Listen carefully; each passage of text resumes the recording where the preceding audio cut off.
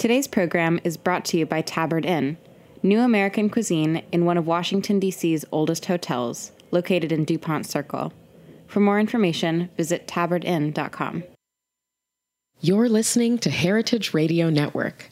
We're a member-supported food radio network broadcasting over 35 weekly shows live from Bushwick, Brooklyn. Join our hosts as they lead you through the world of craft brewing, behind the scenes of the restaurant industry, inside the battle over school food, and beyond. Find us at heritageradionetwork.org.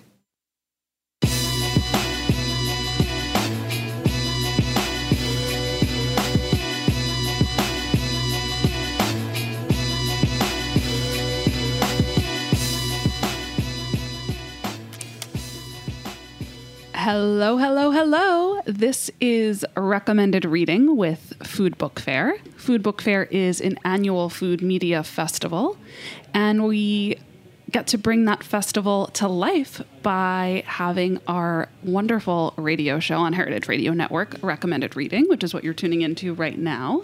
And we are thrilled to be joined in the studio today by Julie Scelfo, a celebrated journalist and author, who I got to know in Fire Island, one of my favorite places, which hopefully we'll get to talk about a little bit.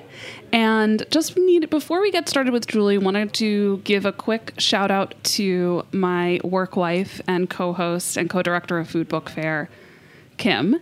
She is on a little bit of a journey right now. She's not with us, but we're thinking about her and can't wait to hear what she's been reading, watching, and listening to when she gets back. So, Kim, we miss you, and we'll see you soon. Aww. Thanks, David. I know you miss Kim, too. So, since Kim's not here, but Julie is, we are definitely going to talk about what we're reading, watching, or listening to. And I know Julie's done her homework, which we really, really appreciate. And I did too, a little bit. So I will first welcome Julie to the show. Again, this is Julie Scelfo, journalist and author. Welcome. Thank you, Amanda. I'm delighted to be here. This is so much fun. I love the music of your opening. I love coming through Roberta's and getting to smell all the delicious smells. So I'm very happy to be here. Thanks for having me. Really our pleasure. And that music is by Ryan Little, and we love all of his mixes. So if you haven't checked them out, definitely they're on SoundCloud. So it's by Ryan Little. Thanks for noticing. So as a writer and a journalist, I'm sure you read a lot. You know, I feel like I never read enough. My nightstand has stacks of books. My office has stacks of books on the floor. Every surface is covered in books, and I feel like I never have enough time. So, all of the social media that have links to articles that I think are important, I feel like I just can never read everything I want to. But yeah, I read quite a bit, I guess. So is there anything in particular you've been, and it could be also something you've been watching, something you've been listening to, another podcast or music that's inspirational to you? What's in your rotation right now? There's a lot of things that are interesting that have just come out. You know, shondaland.com just launched. It's a very interesting website. Shonda Rhimes, who's the creator of a lot of television shows, has decided to create this new environment, and her description of what she wants there is space with lots of articles and news, but no pointless beauty tips, and also no fear-mongering. And I think that's sort of a fascinating idea, so I'm interested in checking that out. I just finished up reading Eve Babbitt's book, which was fun. I've been poking through a Trinidad and Tobago cookbook because I've been doing research, and I wanted a really good recipe for this black cake that is really popular in Trinidad during the holidays. It's a dessert? It's a dessert. It's got a lot of dried fruit in it, and I've heard, every woman I know from the Caribbean makes her own and has her own recipe, but I wanted to try and find as definitive a recipe as I could. So a friend from Grenada loaned me this book, so I've been looking through that. I've been reading this catalog of items from the women's suffrage movement. I just, through my book, The Women Who Made New York, I was in contact with this woman who has the largest collection of items from the United States. And it's fascinating to sort of see all of the different slogans that were used, the pins, the buttons, the stickers. She has the actual physical artifacts. Wow. Yes, and she loans them to museums and different things. And, so we'll talk about maybe collaborating in some way down the line, but it's been so cool to check these things out. And also it's amazing to me. I mean, the thing that I only recently discovered that I love about history is how much today has in common with a century ago. Like, you think we've made all this progress and you like to think that we're so civilized, but in reality, you know, a lot of the issues that we deal with now are just the same things over and over and over again. I was just thinking that probably many of the things that you're seeing ring true today in her collection, and slogans or, you know, the sentiments. Well, just all the different approaches to try and get men to see the logic in treating women like actual human beings, you know? So it's really, you know, there are economic arguments, there's moral arguments, there's the, you know, patriotic argument. It's fascinating. And I can't wait to start Simeon Marsalis's As Lie Is to Grin. I met Simeon when he had just sent in his manuscript and the book wasn't out yet. So I was at the Brooklyn Book Fest this past weekend, and I saw it there.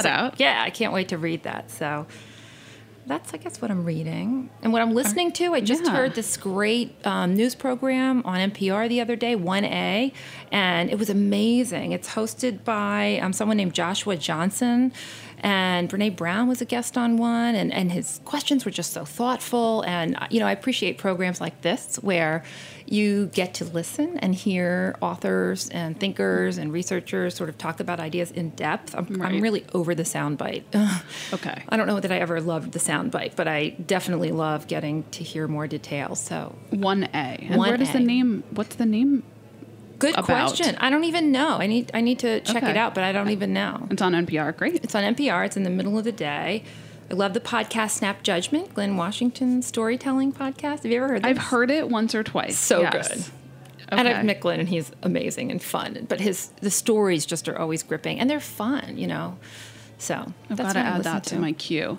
Right? Okay, wow. Well, you've given us a lot. You did your homework and then some. And everyone, if you are a fan of any of the books or shows or websites that Julie mentioned, definitely comment on our Instagram post or, you know, tweet at Julie Scelfo. I know she's very active on Twitter.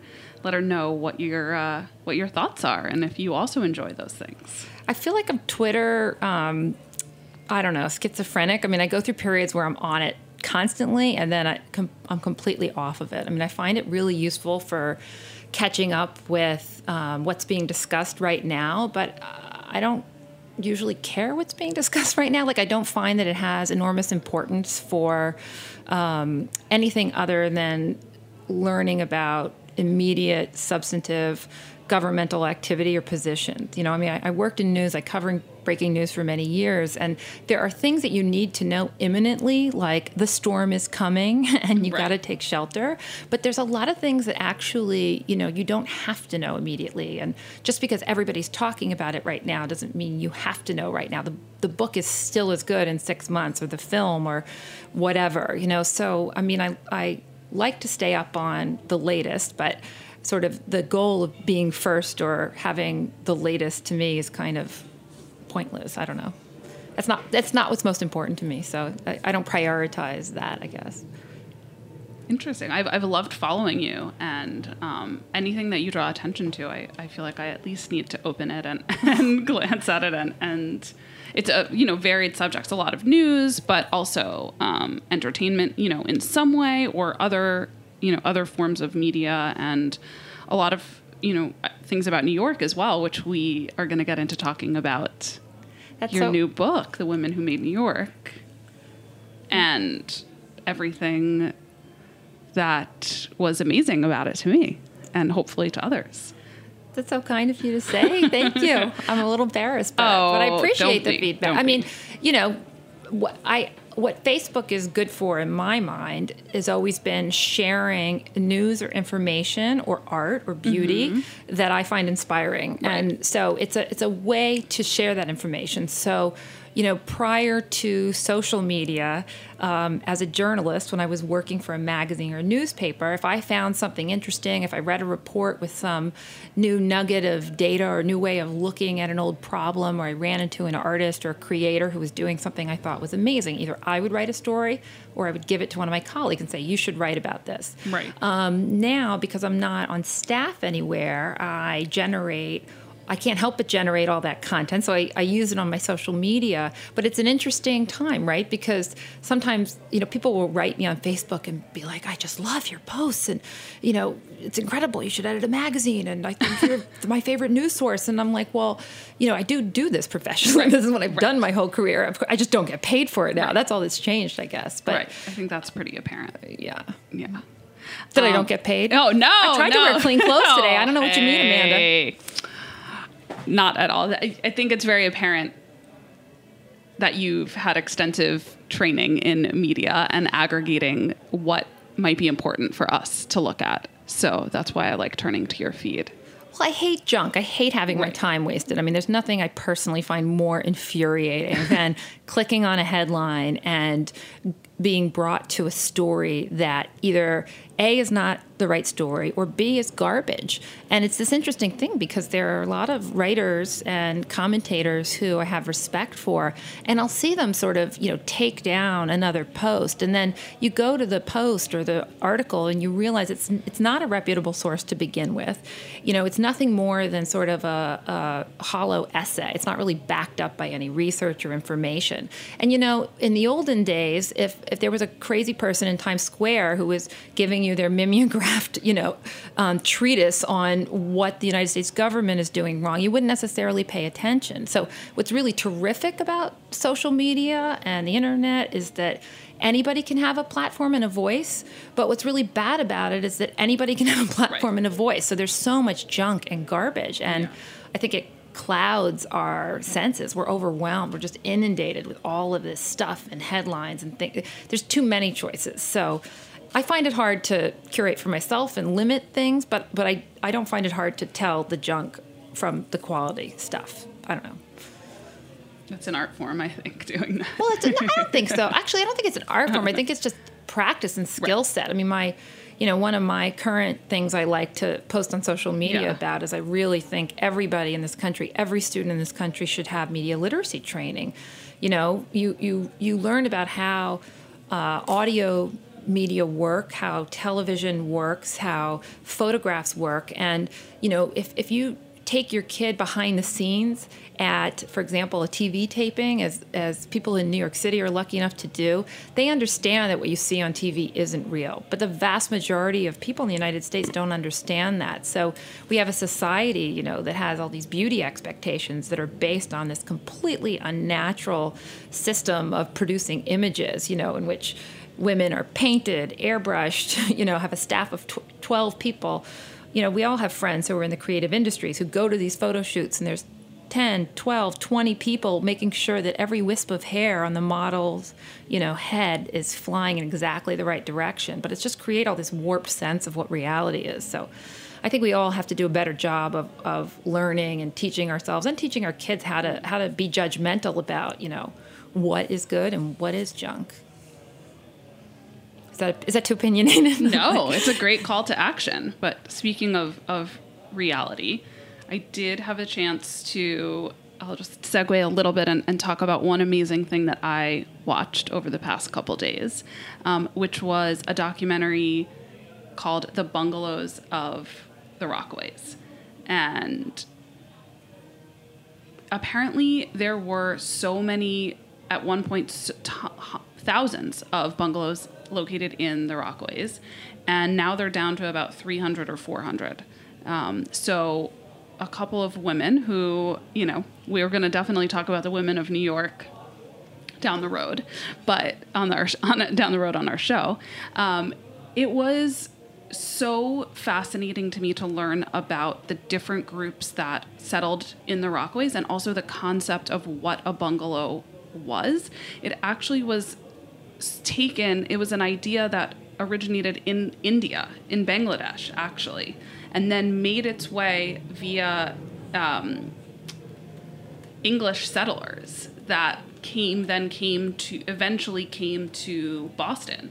And then it was designed to be a prefabricated house, essentially.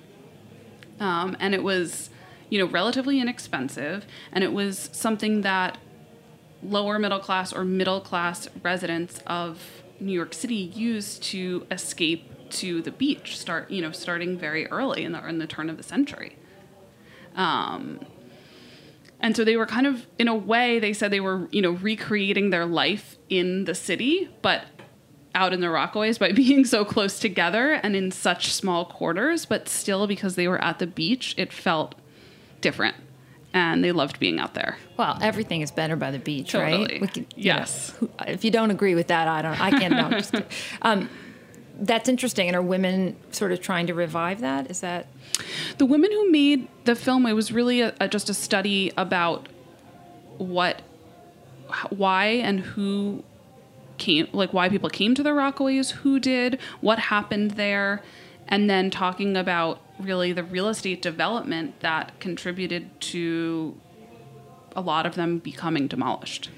That's one of the biggest questions of our time in New York City. Jeremiah's Vanishing New York book is just out. He's done such a wonderful job of sort of cataloging all of the things that keep getting lost as gentrification keeps taking over. I live in Brooklyn and have been close to and live in a neighborhood that was a real old school neighborhood with a lot of ties to the Brooklyn waterfront. And just in my short time there, which is more than a decade, I've watched the gentrification really change the character of who lives there, the way businesses are run, what kinds of businesses can afford to exist there. And it's a really heartbreaking thing when you start to lose the mom and pop shops and the bodegas. It's the reason I say it's complicated, though, is because some of that gentrification benefits the old school families who owned the property. So, I was upset once when a local pizza place was going out of business because a Dunkin' Donuts had showed up and offered them, a lot of rent. And I learned this because I went there before they were closed to say, I'm so sad that you were going. And the woman behind the counter, she goes, are you kidding me? My father's been slinging pizzas for 70 years. They came in and offered us $10,000 a month. We can't make that much money selling pizzas. So for them, it was this really sort of wonderful opportunity to get financial security and reap this investment they had of their family being in this location for like a century. But at the same time, I very selfishly, I don't want Dunkin' Donuts. I wanted my mom and pop pizza place. So, part of what I'm doing in my new book project is celebrating a real, authentic, old school New York City institution. Oh, you segued perfectly for me. I didn't even need to think of something clever to say. So yeah, I think you're referring to the Sahadi's book, which you are working on. And we had the pleasure of having Christine Sahadi Whalen on our show a couple of episodes ago. So definitely check that out. And talking to her about what Sahadi's means to her, growing up in the Sahadi's family, what it means, what Sahadi's means to Brooklyn, and how she's bringing it, into the future, and how she's innovating to make Sahadi's available to people not just, in Brooklyn or New York. So tell us a little bit about how the book project came about and what we can hope to see. Well, like anybody who loves food, the first time I went into Sahadi's, I was like, oh my God, how come I didn't know about this place? I mean, right. It's it is actually the oldest specialty food store in New York City, much to my surprise. It's older than Russ & Daughters, it's older than Balducci's, it's older than Zabar's, you name it. And it is owned by the same family who started it in the late 1800s. And it's been on Atlantic Avenue for about 70 years. And I've been shopping there not that long. But I've been shopping there long enough that I had had the pleasure of getting to know Charlie Sahadi, who's sort of the patriarch. And Charlie is sort of a Lebanese Jack Benny. He's always got all these one-liners. He greets all of his customers with a hug. He's genuinely interested in how you're doing. He's like the mayor of Brooklyn, basically. And a couple years ago, around the holidays, I was in when he was putting books out, some cookbooks on, I think, like Turkish cookies or something else. And I said, Charlie, where's the Sahadi's cookbook? That's what I want. I don't want to know about Turkish cookies. He goes, well, we don't have one. I was like, are you kidding me? We want that book, right? if you don't have that book, I'll write that book. He said, well, talk to my daughter, Christine. So I thought about it, and I talked to Christine, and she said, it's very interesting because over the years, a couple of people have asked us if we would do a cookbook with them, and it was never the right time, but I'm beginning to feel like it is. My father's getting older. We're sort of having to think about the longevity of this specialty food store. Let me think about it. So she thought about it. She called me. She said, all right, I decided, let's do this. And I thought about it. I was like, I'm not so sure. It's a lot of work because they had never really collected all of their archives of, recipes and store information and everything. I mean, the recipes actually were in pretty organized shape, but, they're very busy, hardworking, family-owned business. So, Charlie and his brother are both there every day. Charlie's wife, Audrey, has been doing the bookkeeping there for 30 years. Christine and her brother, Ron, do the day-to-day. And unbeknownst to me, they have this huge factory in Sunset Park where they collect their importing. They have a massive wholesale business that sends goods to all over the United States. They have this massive nut roasting machine so that they control not only which nuts they bring into the country, but they roast them, they store them a certain way. And so they work like 6 days a week, like dogs. They really work hard. And so finally I was like, I have to do this because if I don't, the world won't have this. And they have such a sort of classic and important American story. I mean, they really embody the American dream and the immigrant success story because Charlie Sahadi's father, Wade, came here as a teenager to join his uncle who had opened Sahadi's actually in Manhattan first in Little Syria, which a lot of people don't know. And so Wade went to work for him, eventually broke off his own place and opened in Brooklyn. And it was a terrible tragedy. He died pretty young when Charlie was only 23. And so overnight, Charlie became patriarch of this family business that supported not only his family here, but some family back in Lebanon. And over the years, he really built it up. And so his brother, Bob, helps him. He has another brother who is deceased, but Richie was actually an incredible foodie and very adventurous, in the 70s when people still weren't, Italian food was considered exotic. Richie was trying all kinds of things and encouraging them to go beyond Middle Eastern food to carry other specialty ingredients. And he and Christine, who was his niece, she has this amazing palate, just a natural palate that's so precise. And so she went to culinary school for a bit and also studied business. And so as she came into the business and began running things, she's the one who really had the vision of starting to sell prepared foods. And so they have this deli there that if you live in Brooklyn, you basically eat there at least once a week or you bring the stuff home. So I have been talking to her for quite some time about how to sort of maybe polish the brand image a little bit. I mean, there was nothing wrong with it, but it's a real authentic mom and pop store. So it didn't really have the name recognition outside of New York. There's no celebrity chef. They never did a reality show, thank God. It's a real mom and pop place. So the question was, how do we strike that, perfect balance, that elegant balance of maintaining the authenticity and the integrity of the place, but also figuring out how to make it a little more well-known in the popular culture. So we've been working on that. Yeah, so it sounds as if the book is going to include recipes, but also history and any, old materials from Sahadi's that you guys can get your hands on. So it'll be kind of the story behind it, but also like how you can bring Sahadi's into your kitchen.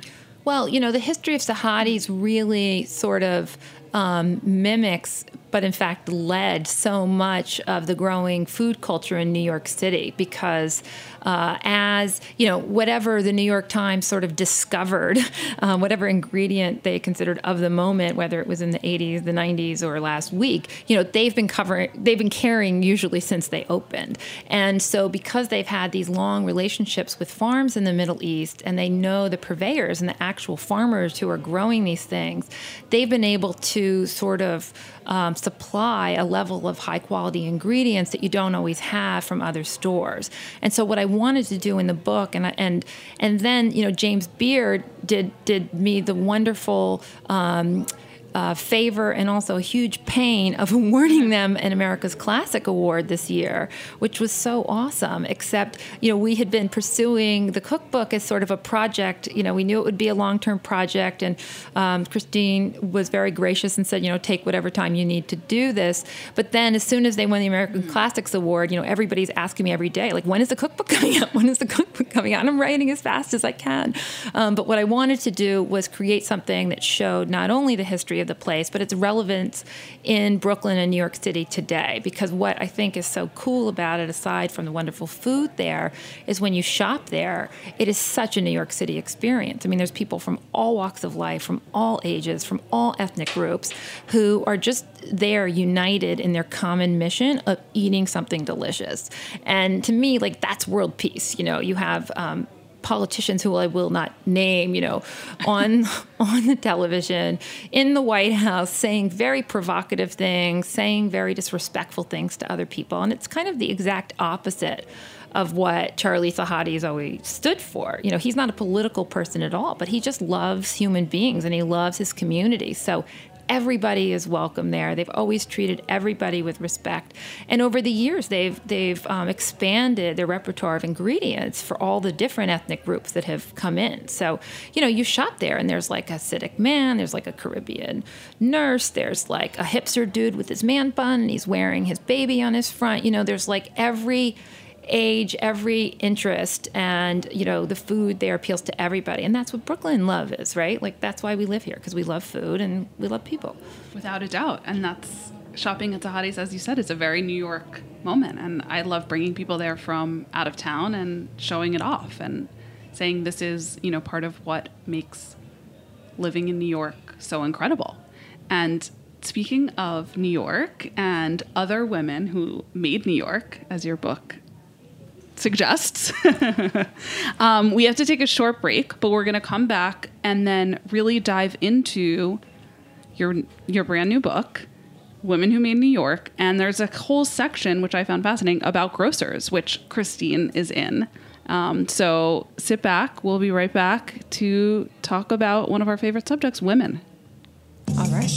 Will cease to exist. If I come into a party hitting raps like this, all you superficial rappers will cease to exist. If I come into a party hitting raps like this, all you superficial rappers will cease to exist. If I come into a party hitting raps like this, all you superficial rappers will cease to exist.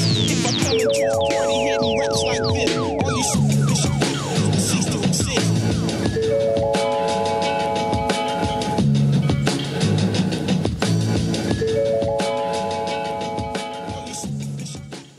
The following program has been brought to you by Tabard Inn.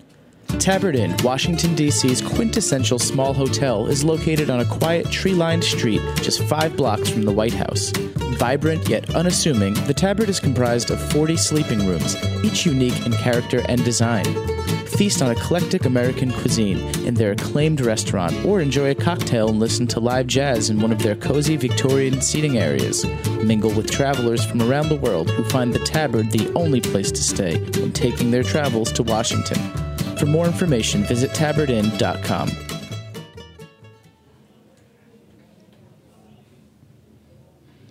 Welcome back. This is a recommended reading with Food Book Fair. We are joined in the studio with journalist and author. Did I say joined in the studio? What did I say? Oh my gosh. Here. David, help me. Welcome back. You're listening to Recommended Reading with Food Book Fair. We are joined in the studio by Julie Scelfo, author and journalist, and we just had a great chat about Sahadi's, the Brooklyn grocer, and the fact that Christine Sahadi Whalen and Julie are working on Sahadi's book, which will have not only recipes, but really the stories behind ingredients and products that they carry at Sahadi's and the story behind the Sahadi's family. So we will keep our eyes peeled for that. Can't wait for it to come back, but come out. No pressure though. We know. We know how much time it takes. We're really excited to talk about Julie's book, The Women Who Made New York. Please, please, please check out this book. It really blew me away. Not only the women in the book, which we'll get into talking about how the book is structured, which I found really, really interesting. And I had never thought about people who were brought together in that way. And also, there's some incredible illustrations done by a young woman, Haley Held. And I ordered the poster. Yeah, her illustrations, they're actually paintings that she did. They're so beautiful, and okay. I love her ability to sort of infuse this, two-dimensional painting, right? One-dimensional. What is flat on a paper? Is that one-dimensional? But they get so alive, you get the spirit of these women. And actually one of the women in the book, when she saw the painting, she said, well, that's unusual. I don't know why you chose that photograph of me. I remember you telling that story when you spoke about your book in Fair Harbor, Fire Island, one of my favorite places in New York, as a woman of New York. And that's so crazy. I mean, they're really so beautiful, and really just make all of the women, whether they are not with us anymore or they are, seem so alive. And would love to hear a little bit about how the idea for this book came about. I know it was kind of brought to you, and you were up for the challenge and then some. And then I want to read a little bit about, from the book, how you narrowed down who would be in the book, because there's a lot of women out there. There's a lot of women who have contributed to New York's history. Yes, the idea originated with the executive editor of Seal Press, Laura Mazur. She knew my work, and she wanted me to help sort of bring her vision to life. And she envisioned sort of, a very beautiful, giftable, maybe coffee table book, we could call it, with illustrations by Hallie that defined and highlighted the contributions of women to New York City, because there had never been anything like that. And when she brought the idea to me, I instantly fell in love with it and knew I had to do it. But I didn't appreciate how I would feel when I started researching it, because, when you look at most of the well-respected history books of New York City, almost all of them were written by men. When you go through their indices, there are so few women included, and it sort of defies logic, right? Where were the women? I mean, they were alive, so they were doing something. What were they doing? Right. And clearly what they were doing were things that we as a society, or the people who wrote these books, didn't really value. And I think that so much has to do with feminism and our historic sort of disregard for what we call women's work, and the cooking and the cleaning and the caretaking. And yet, if you don't have those functions, if you don't have all members of a society contributing in some way, you don't have a functioning society. So when I began to sort of accumulate names and research and discover amazing women who had made some contribution to the city, I looked and thought quite a bit about how to narrow down who would be featured. Right. And any way I did it and tried to make the list so small, like just 25 women, didn't sit well with me, because we were committing the same error of fact in leaving out so many people. So I finally had to decide on sort of, at a minimum, who would I include, Right. And these were all, and as I explained in the introduction, these were all women who made what New York City is to me. And everybody else probably has a different perspective, but... Right. And that, the title made me think of the expression, like, you've made it, and, what that means. And I really loved putting women who made it together and understand, really thinking about the fact that these women made New York what that is. And making New York could be different things to different people. But I know what it is, for myself. And I really loved that title, because I really feel like we just wouldn't be where we are without these women, in New York. Well, that was the criteria to be in the book. Without them, New York City would not be the same place. Right. And so that was the final criteria of who to include. Right. I'm just going to read one or two lines from the introduction to the book that really helped me to understand your process and even appreciate who was in the book even more. So you say, I opted against identifying firsts. Rather, I selected women without whom an important part of New York would not exist, or at least not be the same. While someone like Chan, referring to Agnes Chan, the city's first female Asian American police officer, broke an important barrier and undoubtedly deserves our gratitude, the NYPD was up and running long before she got there. So hey, she got a great shout out. But that really, as I started to delve into the book even further, going back to the introduction, really helped me understand your process and who you chose to be in the book and be featured. And as I say in the book, this list is incomplete. There's no way the list could ever be complete, in part because they needed it published at a certain time, and in also part because so many stories and so many women have been lost to history because we didn't record their names and we didn't include them. To use our modern political way of talking about things, we didn't privilege their stories, and so we weren't taught them. We didn't learn about them, and they weren't recorded. But at the same time, it also isn't that hard to find out about these. I mean, some of the women in the book took a lot of work to uncover and loads of work to find information on, but others were right there, in broad daylight. I mean, one example in one of the chapters, I think on restaurants or the In Crowd, I can't remember where she landed, but there's the story of Jenny Sardi from Sardi's restaurant. And, her husband is the one that everybody thinks of when you talk about Sardi's restaurant. And when I was doing some research, I learned about how important she was. And you go back and you get her husband's biography, and he makes it very clear. I mean, he's explicit about this over and over again, how it was their restaurant, how it was their idea. They found the place together. They decorated it together. Jenny's the one who made the menu. Jenny did the cooking. Jenny did the shopping. Jenny did the hiring. Jenny did the training. And then they worked together. He worked the door and she worked the register, and they did this for years and years and years. And yet the restaurant was Sardi 'S. Why couldn't it have been Sardi's apostrophe? That just wasn't how it was done. It was a patriarchal culture. It was the custom to sort of associate the business with the man. And so he wasn't arguing. It was kind of like earlier this year, there was this amazing moment where I think it's the National Songwriters Association awarded, reverse awarded songwriting credit to the song Imagine to Yoko Ono. And when they introduced us, there was a pause. And then the head of the organization says, well, we're going to let John Lennon explain it to you himself. And they play this video. Did you see this? No. You have to look this up. Oh, wow. So there was a video, an interview with John Lennon, where he said, I guess I have to admit that he said, really, Yoko's name belongs there as the co-writer of this song. And I have to admit, when I was younger, I was kind of macho. And if she hadn't been my wife, she would have had the song credit. But because she was my wife, I kind of didn't give her credit. But really, it was her idea. And it was so powerful to see this person who we all sort of know and admire acknowledge his own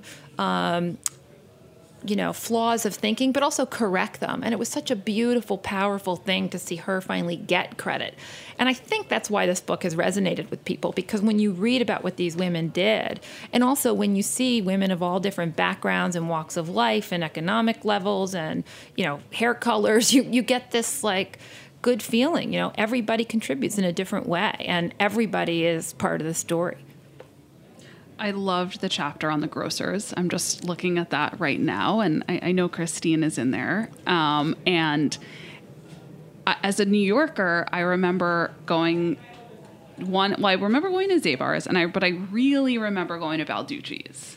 Everybody remembers going to Balducci's. And, in my interviews with Charlie Sahadi, he loved Balducci's. He loved to take people in there. He thought that they did such a beautiful job of showing you what food can be and what a market can be. They were always the benchmark to his mind. Balducci suffered sort of this terrible family feud, and it got pretty public. And so that was a great loss to the city. And, another reason why I think the Sahadi story is so remarkable, because somehow, after 4 generations, it's not easy to work with a family member. You were asking me what I'm watching, what I'm reading. I can't wait to see The House of Z. It's like a little documentary that's available now about Zach Posen and his family and sort of what it took for their family to create this brand together. And, it's really difficult to work with anybody, never mind someone in your own family. And yet the Sahadi's family has figured out how to do this and balance sort of the collective need of the organization and the family and the individual needs, all having different roles inside the company. So the Balducci's are in here, the Rust daughters are in here, Lillian Zabar. Yeah, and then you have another section called the Tastemakers. And this one highlights some of my favorite people, a lot of them in food media. So I love that title. And, Mimi Sheridan is in here, which people know, Gail Green. And Florence Fabricant should be in here too. I mean, it was so difficult to narrow down who to include. And, I included Mimi and Ruth. And, most of these women are very familiar to people who are interested in food in New York. But you can't sort of overstate how different the food landscape was in America just 25 30 years ago. Olive oil was still sort of an ethnic ingredient and found, in a particular aisle, wasn't always kept with all the other, regular cooking oils. It's amazing how this country has transformed. Yeah, I mean, sure, people know someone like Mimi Sheridan. I mean, she's written a lot, she's spoken a lot about the work that she's done, but it's great that she is even more in the spotlight now. And she was, because she was one of the people that helped create the Four Seasons, the original Four Seasons. And there was a lot written about her contributions to that because the Four Seasons being remade. So I just ran into Mimi. She's on the top of my mind because I just ran into her at the Green Market. And I sometimes see her there on Saturday mornings. And she's always dressed so beautifully and wearing her Green Market, hat. And when I saw her last week, I was just thinking like, wow, what an amazing life you have lived and have seen, and you're going to get to continue to see. Yeah, there's so many people, as I have, you were asking me earlier about social media, yes. I've utilize social media to try and promote the book as best I'm able, but also to promote the values that the book stands for. And there are other women who help make New York. And so I'm delighted when I have opportunities to give them a shout out and help raise awareness of them or their work to a wider audience. And also I really love celebrating. I have this new hashtag I just do sometimes called Women Who Make New York. And that's for when I see young women who are doing things today that I think are making New York today and shaping the political landscape, the activism, the art. It's important to see that this is an ongoing process, But when I drew attention to women like Mimi, who sort of had a very clear and established identity in the landscape of playing a role in one facet of New York life. In that case, it was sort of dining out and restaurant culture. It was a difficult decision to figure out which women from restaurants to include, but ultimately I included Louisa Leone, who was the woman behind Mama Leone's restaurant. And, in the later years of its life, its food wasn't really considered as tasty, or as refined as many other Italian restaurants in New York. But what amazed me, and I included this in here, was how it had become so successful as a Theater District restaurant that in 1959 it was acquired by Restaurant Associates, which changed its name to Mama Leone. And then it made so much money that's the money Restaurant Associates used to bankroll their opening of the Four Seasons, of Tavern on the Green, all of these other major iconic New York City places. So sort of the wealth and the investment that made all those other things possible was because of this woman's cooking. I mean, the whole thing started because her husband sold wine. And, he asked her to make dinner parties when his clients were in town. And Enrico Caruso came one night, tasted her cooking, was like, oh my God, you should have a restaurant. And her husband said no. And then Enrico talked him into, quote unquote, allowing her to open this restaurant. And that's how it all started. So, in the history books, you read about restaurant associates and you read about the money involved. But, her creating this meal, and good food, has love in it. It has that sort of magic thing that makes you gratified and nourishes your soul when you eat it as well as your belly. She had that gift, and she's the one without whom all those other things wouldn't have happened. I can't wait to reread that story. I hope you do. Well, that's, it's not a book that you have to read straight through. So the idea was you can pop in and out of it and read different sections. So, okay, well, I'm going to put you on the spot a little bit as we have to end soon. Although it seems like we could talk really about this forever. And clearly you've done some incredible and extensive research on women and New York. So thank you for that. My pleasure, truly. Is there, as you mentioned, your more current hashtag that you've been using, Women Making New York. Is there someone that's been doing something top of mind that you want to talk about quickly that you use that hashtag for or in association with? Yeah, I don't think I've posted about this yet, but I was going to post something about Jessie Paris Smith and Rebecca Foon. And these two women together have created something called Pathway to Paris. And earlier this year, America's president announced that we would pull out of the Paris Agreement, which was this sort of remarkable coming together of many different countries to help collectively lower our greenhouse gas emissions in order to fight global warming. And when the president said this, these two women were like, wait a minute, the cities can still achieve these goals.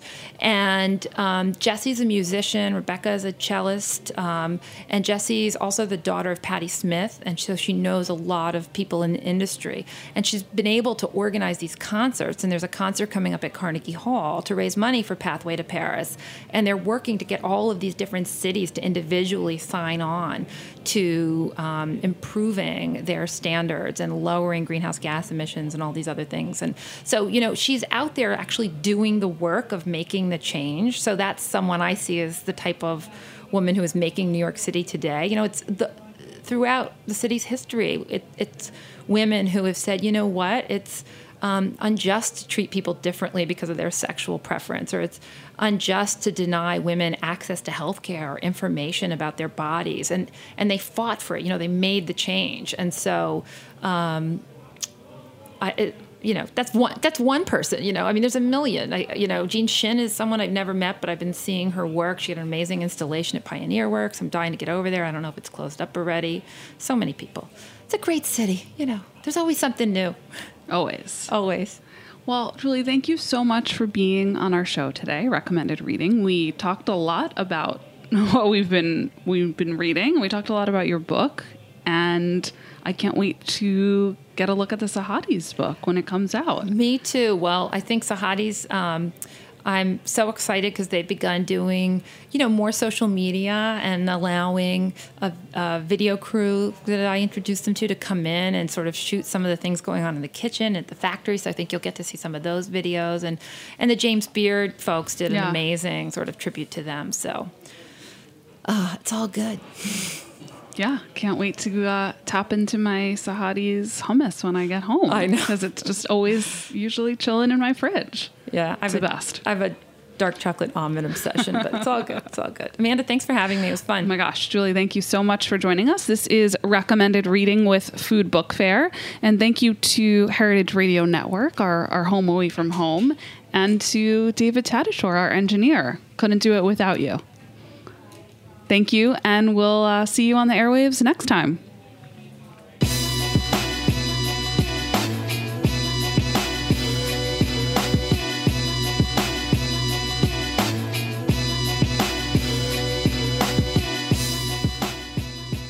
Thanks for listening to Heritage Radio Network, food radio supported by you. For our freshest content and to hear about exclusive events, subscribe to our newsletter. Enter your email at the bottom of our website, heritageradionetwork.org. Connect with us on Facebook, Instagram, and Twitter at heritage_radio. Heritage Radio Network is a nonprofit organization driving conversations to make the world a better, fairer, more delicious place. And we couldn't do it without support from listeners like you. Want to be a part of the food world's most innovative community? Rate the shows you like, tell your friends, and please join our community by becoming a member. Just click on the beating heart at the top right of our homepage. Thanks for listening.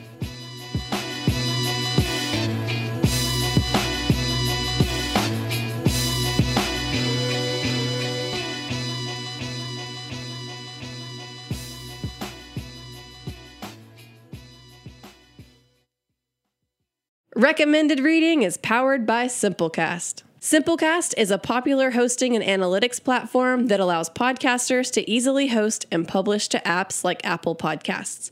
If you have a podcast or are looking to create your very first, check it out. Try it for free and save half off your first 3 months at simplecast.com/heritage.